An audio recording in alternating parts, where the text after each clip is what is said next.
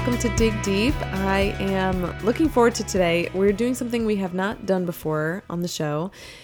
Today is episode 3 of Restoration Marriage, this series that I've been doing with my husband, who is back again this week. Thanks for being here, babe. Hey. And today we're doing a Q&A. Last week we opened it up for questions. We said, send your questions in. And I want to thank everybody for their questions. We're going to try to get through as many as we can in this episode. If you haven't listened to episode 1 and 2, I would encourage you to go back and do that just to get a reference point of what we're talking about today. Basically, the metaphor that we've been using is whether it's a old trunk that you want to restore into a beautiful piece of art for your home, or a home in New Orleans that you are trying to restore to its original quality. We face the same thing in our marriages. We all are fixer-uppers. We all need God to restore us to what he created us to be, and he uses marriage to do that for us. So that's what we've been talking about in this series. We opened it up for questions last week, and I'm excited to answer some of these today. You ready to go, babe? Yeah. Okay, great. So our first question is, how do you talk about sensitive subjects like sex and pornography in a productive way? My husband and I seem to just go around in circles and never get anywhere. This is such a good question, and it really hits home for us because I know we've had different things in our marriage where we felt like we've gone in circles. What would you say, babe? I think, especially in the context of marriage, it's sometimes difficult to talk about certain things in this the pace of normal life. Yeah.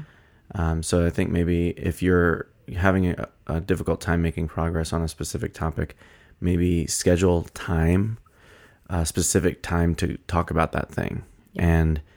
And maybe even let your partner know in advance, hey, I want to talk about this. Can we talk about it at this day and time?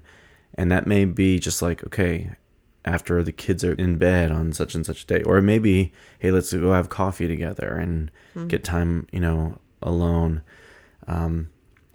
But, making it so that it's not something that you talk about when it comes up naturally, which is often basically like in the heat of the moment or in an argument. I think that could be helpful. Yeah, I think that's good. I think that's a good place to start. We talked a little bit in the How to Love an Introvert and How to Love an Extrovert series that if you haven't listened to that, I encourage you to go listen, about how we all process information differently. And sometimes if you're married to an introvert, having some advance notice is really particularly helpful. So telling them, hey, I'd like to talk about this thing. Can we talk about it the next time we have a date night, or waiting until the kids are in bed? That takes discipline, but I think it's really valuable. Yeah. The other thing I would add is this book that we've been reading. This makes me think of Crucial Conversations, which we've been reading. We've been reading this book about the last month together, and it's called Crucial Conversations. It's by 4 researchers, and I don't remember any of their names. Either. So we will post a link in the show notes. So if you go to jessalston.com, there'll be a link there for that book. But Crucial Conversations is the name of the book. And we're actually going to be talking about this in an upcoming series about taming the tongue and communication in general. But it's been so helpful. A crucial conversation is, as they define it, any conversation where the stakes are high. It's not just about football or something. It's about real stuff. The stakes are high, emotions run high, and you have differing opinions, or different vantage points on a topic. And so I think so many issues, certainly any conversation about sex or pornography in marriage would qualify as a crucial conversation.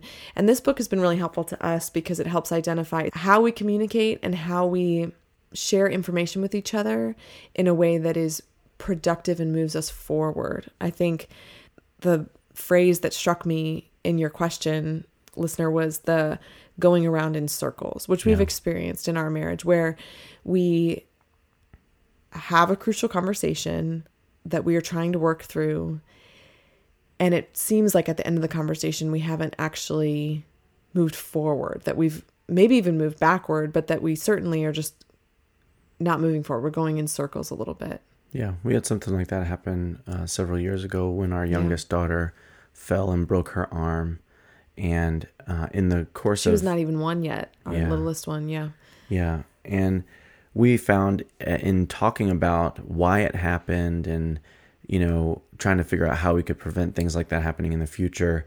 There was, some like we were struggling with like assigning responsibility and blame, and we found ourselves spiraling.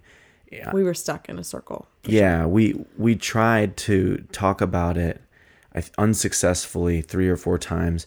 At the end of those, they all just evolved into arguments. And at the end of each one, I think we could say we are worse off than when we started talking about this thing. That's very true. And I think that might be a good gauge for if you need to bring in a third party. Is if you talk about something in circles, if you talk about something and you come out on the other end either having not made any progress or making things worse, then I think it's a good idea to go either to a counselor at that point or bring in a mediator, some sort of neutral third party that can help you, because we found ourselves doing damage to our relationship and we weren't sure if this is going to be lasting damage. How long is this going to go? Right. And we fought against that a little bit. I mean, I think I fought against it because I felt like we should be able to figure this out. We should be able to fix it. We are 2 relatively intelligent human beings and we love each other. And so we should be able to fix this. I mean, like this isn't rocket science. But that was the event. Those were the conversations that first had us seek out a counselor. Well, that's not really true. We did seek out a counselor a couple of years before that and had a negative experience. It went poorly. It went poorly. Finding a counselor is hard. I mean, it's kind of, you have to, don't be discouraged if you have to do a little bit of dating when it comes to your counselor. We are so grateful for the counselor that we found the second go around, because it was a referral from a friend, and oh my goodness, she is just amazing. But we highly recommend reaching out. If you're stuck in like a whirlpool of conversation, reach out and ask somebody who's an expert. We mentioned this in the last episode with counseling, and they can hopefully help draw you out of that circle. If you feel like you're in a circle, you've addressed the same thing keeps coming up in your marriage, whether it's about sex or pornography or anything in your marriage. If you feel yourself, you keep returning to that same argument, that same place, it's worthwhile to reach out and get a third party opinion on that. So that's a great question. Thanks for asking that. The second question, this is good because this is from someone who's not married. That's good. Isn't that cool? Yeah. I think that's cool. So she says, this is someone who is on the dating scene and she's dating someone. She says, as I've been dating, one of the things that has been really sweet has been the excitement of introducing my boyfriend to the people who are important to me. Everyone really seems to like him, which is awesome. But what I wasn't expecting was to feel so overwhelmed by folding him into my life. It's really important to me and something I'm truly enjoying, but it's also kind of a lot of change to process. Any thoughts or tips on the process of bringing a new, possibly permanent person into your life? This is so good. Yeah. So I have an initial thought on that. And I know this is not the question that she's asking about how to tell if this is the right person or not. Oh, okay. But I think it is related to other stuff that I think would be good to share. Okay. I think a good question to ask yourself, but to also ask people that you trust, that know you well, is, does this person bring out the best in me? Like, do they make me my best self? Because as you're folding this boyfriend into your life, as you're introducing him into, family, interactions with different circles of friends, people that you know well and that know you well can help you identify if this person helps you be your best self. Because finding somebody who can help you be your best self is pretty crucial in choosing somebody that you're going to spend the rest of your life with. Yeah, that's good. I mean, that's something that my mom says about when the family met you, that I was my best self when you were around.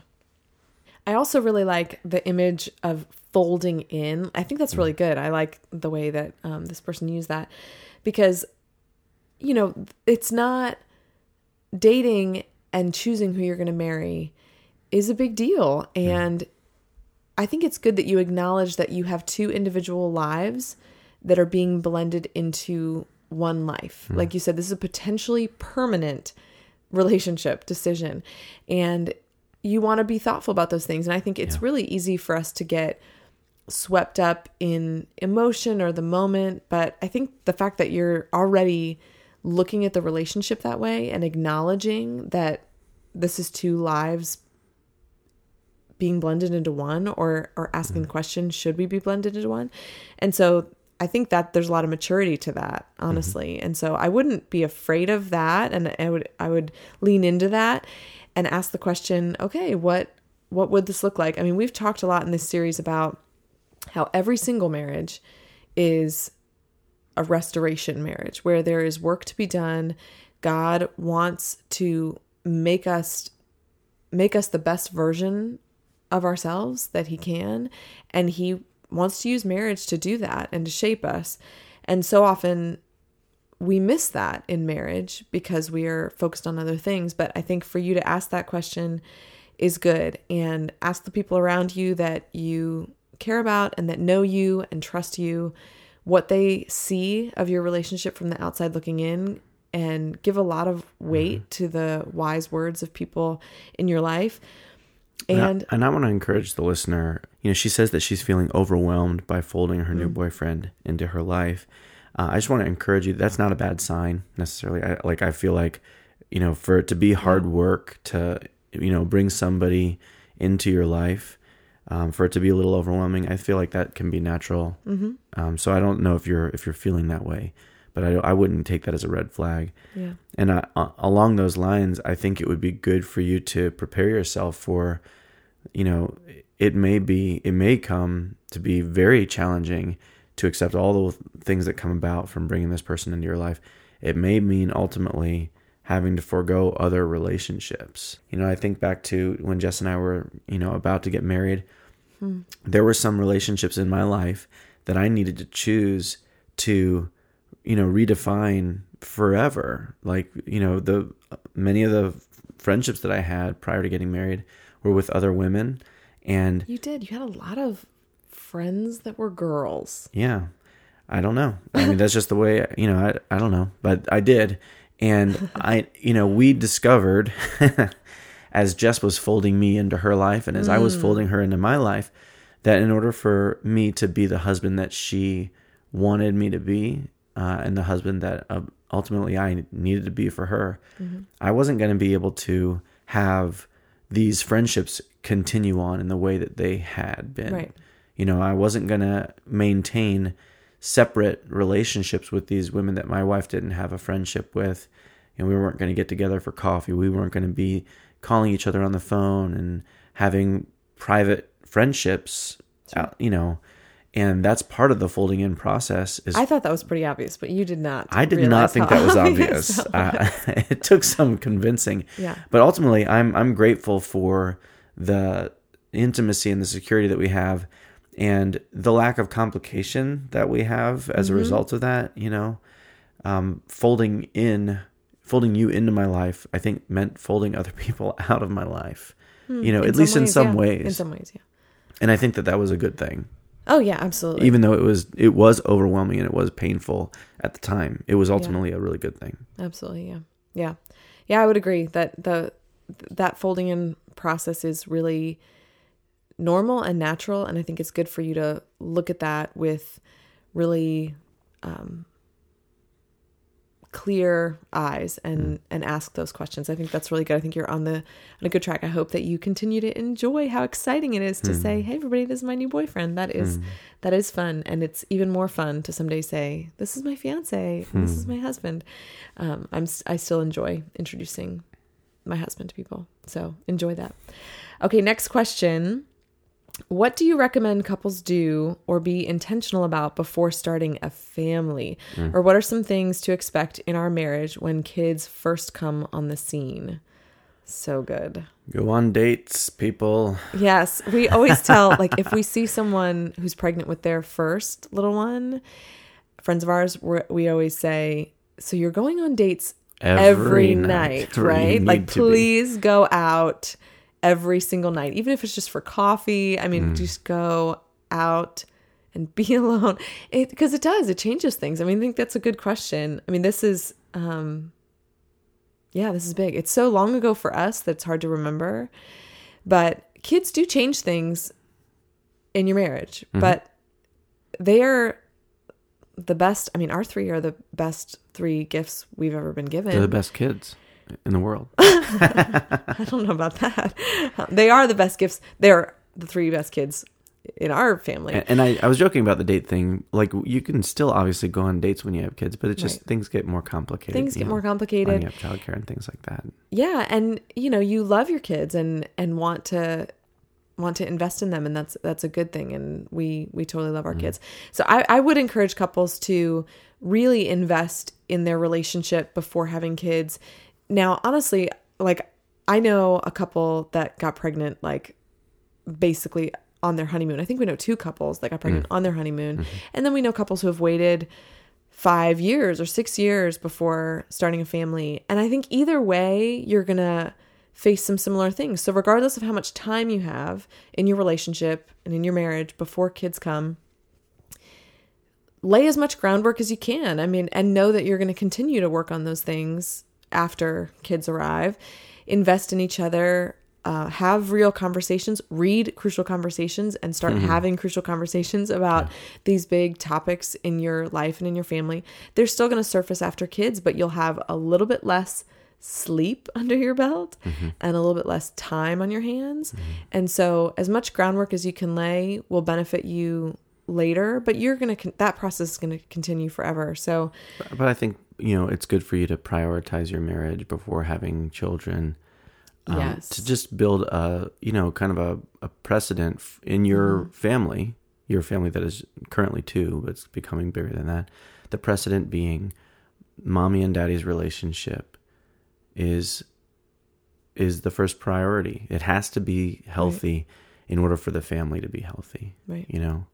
I think kids, they need to get a sense that their parents care about each other deeply, and that they're not the most important thing in the world. Like, a kid wants to be treated like the most important thing in the world on a level, like on the surface, like they're demanding attention. But I think there is something that brings security to know that they are not the center of the universe. Right. Yeah. That sounds harsh, but I feel like there's something about that that's healthy. Yeah, no, I agree. I think kids do need that, and your marriage needs that first and foremost. I mean, kids are, an extension of your family. Your marriage is the center of it, and so learn to invest that time and money and whatever you need to in making that relationship strong. Yeah, one of the things that Jess and I do, we make it a priority financially and in terms of our schedule to do getaways twice a year. Yeah. Even if it's like just 2 nights away or 3 nights away, being just the 2 of us somewhere else, especially out of the house if we can. There have been times where we've done a staycation and farmed the kids out to grandma's because we didn't have it in the budget. But as much as we can, we try to actually get out of the house. Yeah. It gives you time to talk about things that you wouldn't necessarily talk about at the end of an exhausting day of taking care of babies. Right. It gives you time to, just reconnect and remember the chemistry that is just the 2 of you. Right. And I think it's great to be able to just get away somewhere and just have a ton of sex. Oh my goodness. Yes. No, that's great though. That is great. Oh my goodness! Wow. I mean, not that you can't have a ton of sex at home, but it's just different sex when it's on a getaway. Are we going to edit this out or what? No. Okay. No. Real talk. Real talk. That has been really it's important. The getaways are really crucial for us. We know other couples who date night every week is their thing, and so either way, make time for just the 2 of you. That's just the 2 of you experiencing things together, not just like, okay, the 2 of us are alone in a room and we're looking at our phones next to each other or we're watching a show together, but we're experiencing things together. And so if you like music and you want to make it a priority, we're going to go to 2 concerts a year. Or if you like traveling like we do, we're going to go on 2 getaways, even if they're simple and not that, not exotic locations. We're going to explore new places together. That's one thing we enjoy. So those are the kind of things that are important, but they're not necessarily urgent. Yeah. And so you need to schedule them. That's right. In order for them to happen. That's right. So I would start that and learn what your things are as a couple as much as you can before kiddos arrive, and then just be diligent about doing those. Put it on the calendar, whether it's twice a year thing, and put it in the budget once a month. Yeah, and put it on your budget for sure. Next question is related, another kid-related question.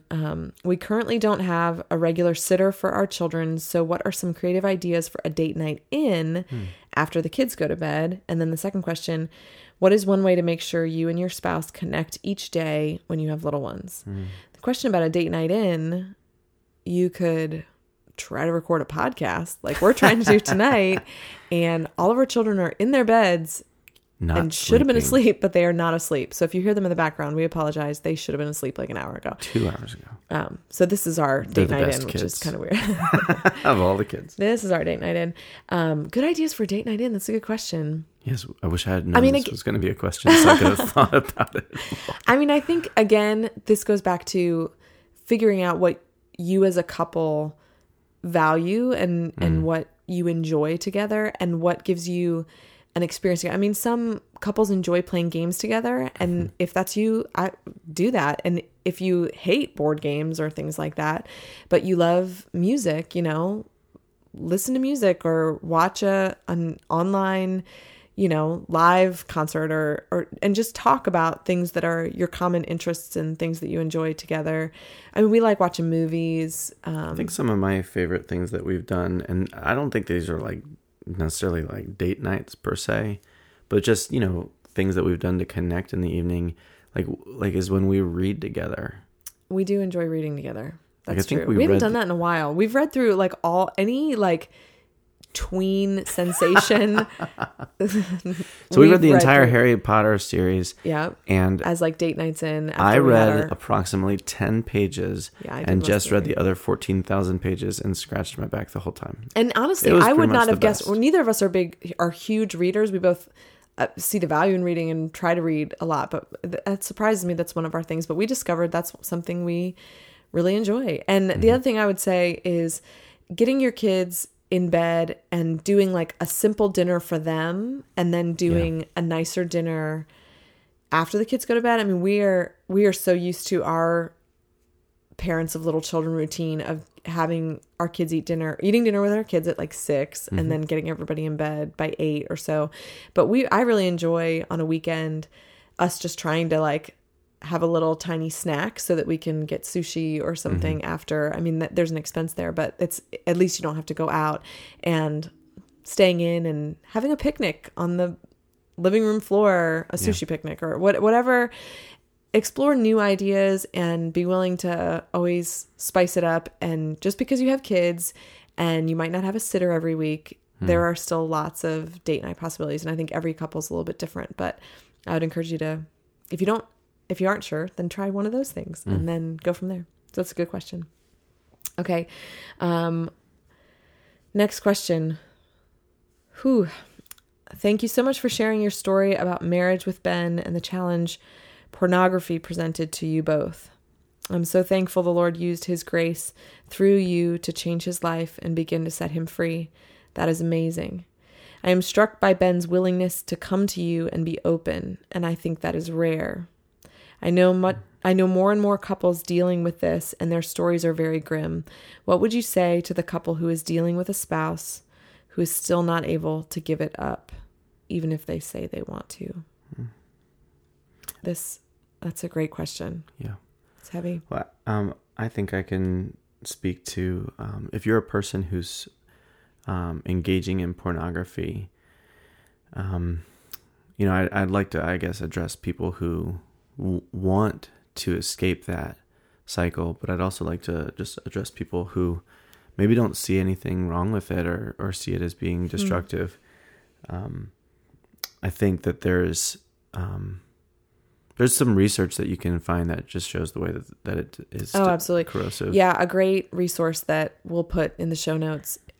If you haven't heard of it before, Fight the New Drug is an organization that wants to raise awareness about pornography and its effects. And so you can visit fightthenewdrug.org, and they have information there. They break it down into 3 ways that pornography affects you. The ways that it affects your brain, the ways it affects your relationships, and the ways that it affects society. So whether you don't think pornography is a problem, or you do, but you're trying to escape it without success, they're an incredible resource, not just for more information about the effects of pornography. And I'll just add too, there's tons of secular research out there about the effects of pornography on your brain and on your life. And I'd encourage you to just read about it. Read about the effects of pornography.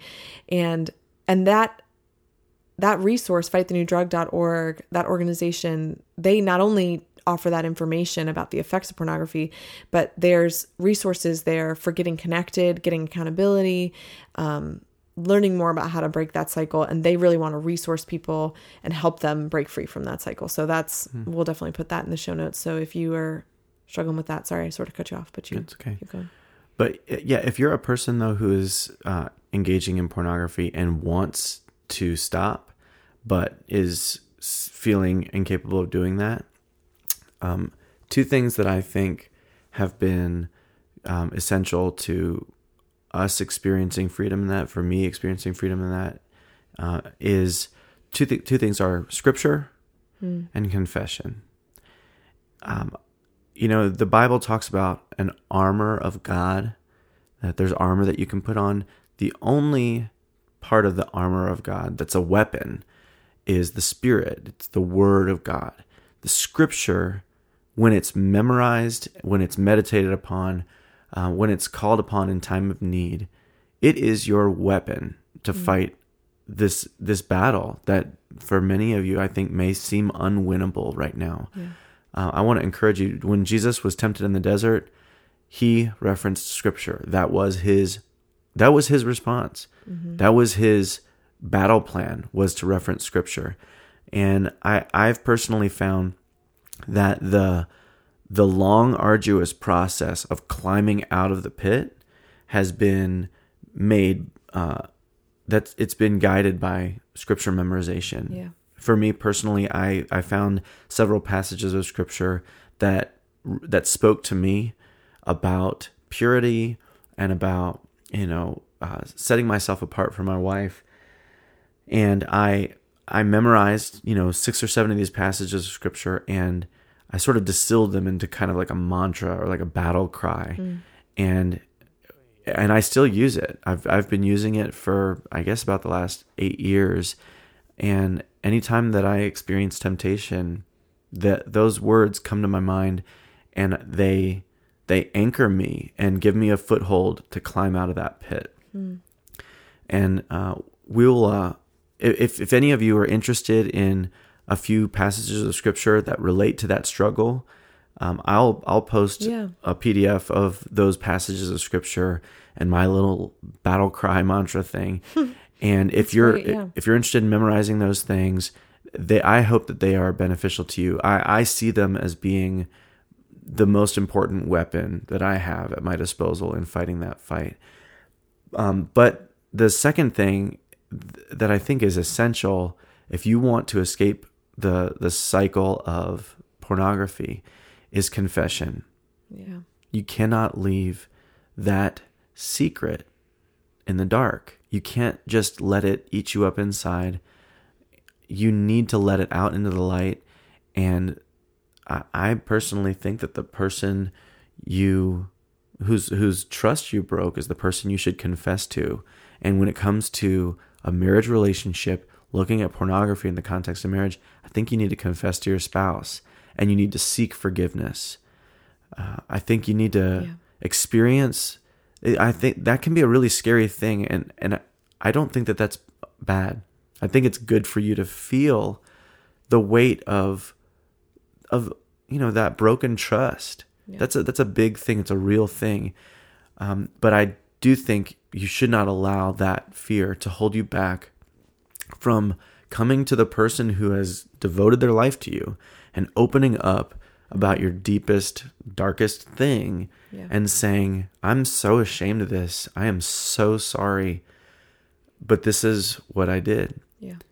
Or this is what is growing in my heart, because I think it's good to clarify here that I know we're talking about pornography, but in our marriages, there are things that they're just ugly thoughts that grow, or there are things that anything that pulls you away from your spouse or is attempting to pull you away from your spouse, God wants you to expose that to the light and expose it to your spouse and say, here's the thought that went through my head today. And I don't think you need to go through and itemize everything, but if there is something that is consistently pulling on you, whether it's feelings of attraction to a coworker, and you can argue, I'm not doing anything wrong. Sure. I'm not doing anything about it. If there's something that is pulling on your heart away from your spouse consistently, I think that's a great example because you've not yet gone anywhere with it. Right. It seems maybe benign on a level, but just the fact that you don't want to talk about it, right. That's a great example of the kind of thing that I think we need to talk about in marriage relationships, because that can be just a little grain of sand that forms into something bigger that causes a greater irritation long term. Right.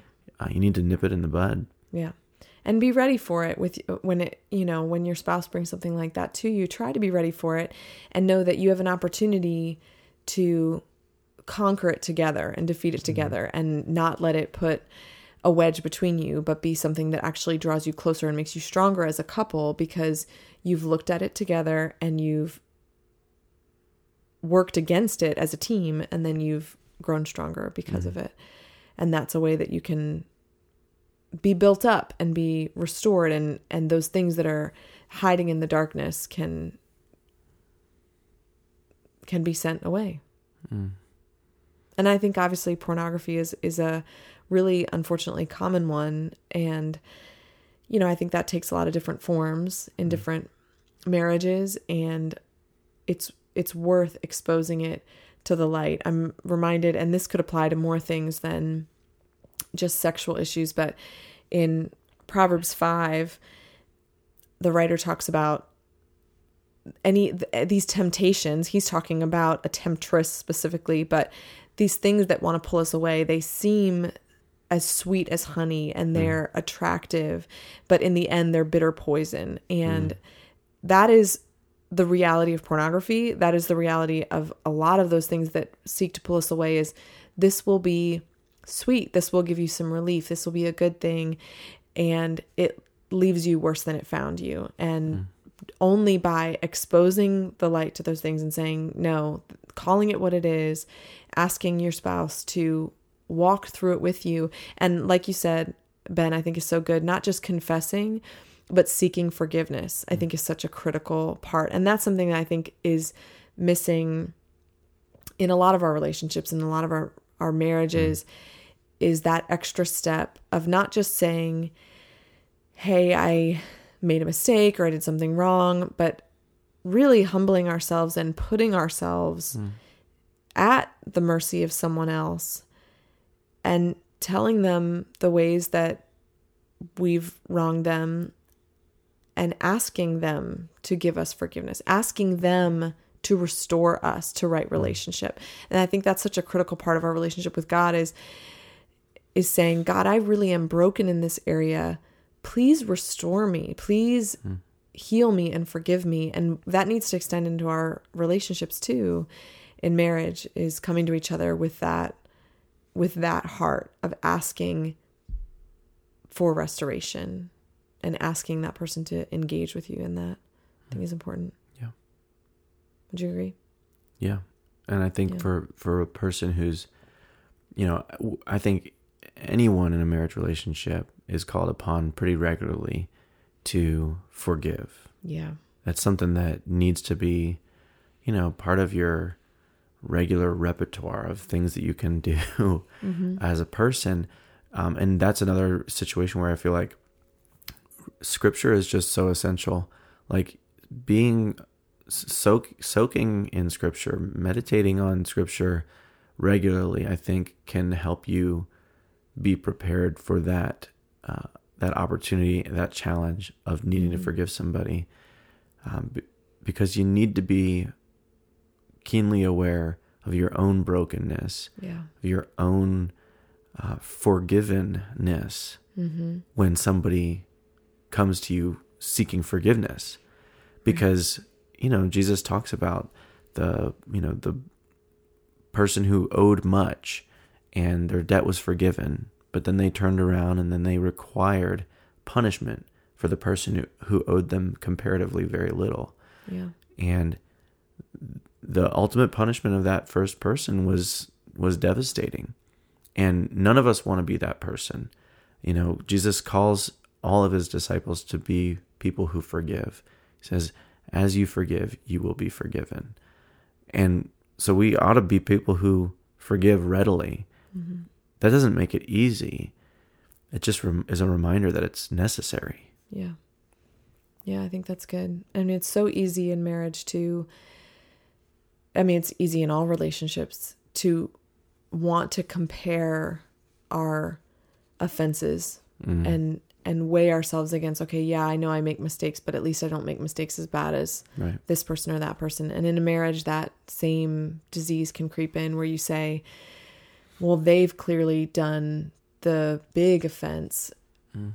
And remembering that we're all broken and we all need forgiveness from God and from each other because we're all broken people.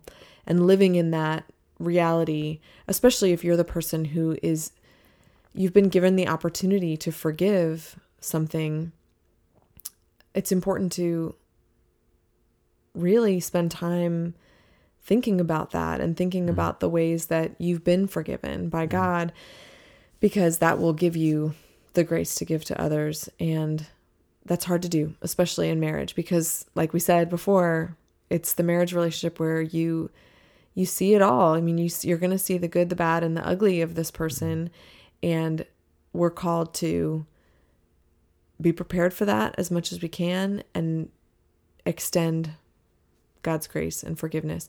And I do believe, as we've said throughout this whole series, that is the key ingredient to healing and to having healthy relationships. And so as we wrap up this series, I don't know if you have anything else to add, babe, but it's a heavy question, but a good question to end on.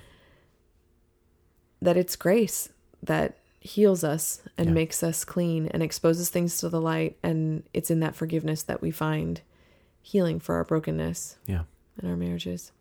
We're all a little rotten on the inside. We're all a little broke down. Yeah, we are. We've all got some mold hiding and some cockroaches hiding in the darkness of the walls of our hearts and our minds. And marriage has the potential to be the relationship that makes you healthy. And it has the potential to be the source of a lot of pain. But seeking to lay the foundation of your marriage on God's word and on his grace in your lives as you extend it to each other is worth every ounce of that investment. Will come back to you in a way that blesses your life. So it's like the Fixer-Upper at the end of the Fixer-Upper episodes. That's right. That's where everybody wants to live. That's right. You don't get there easy, though. We talk about Fixer-Upper too much. I do love Fixer-Upper. And I will say, because Ben's on this week, that you love Fixer-Upper as much or more than I do. Don't lie. Don't make that face. I love watching Fixer-Upper with you. Oh, he loves it. No, he loves it as much or more than I do.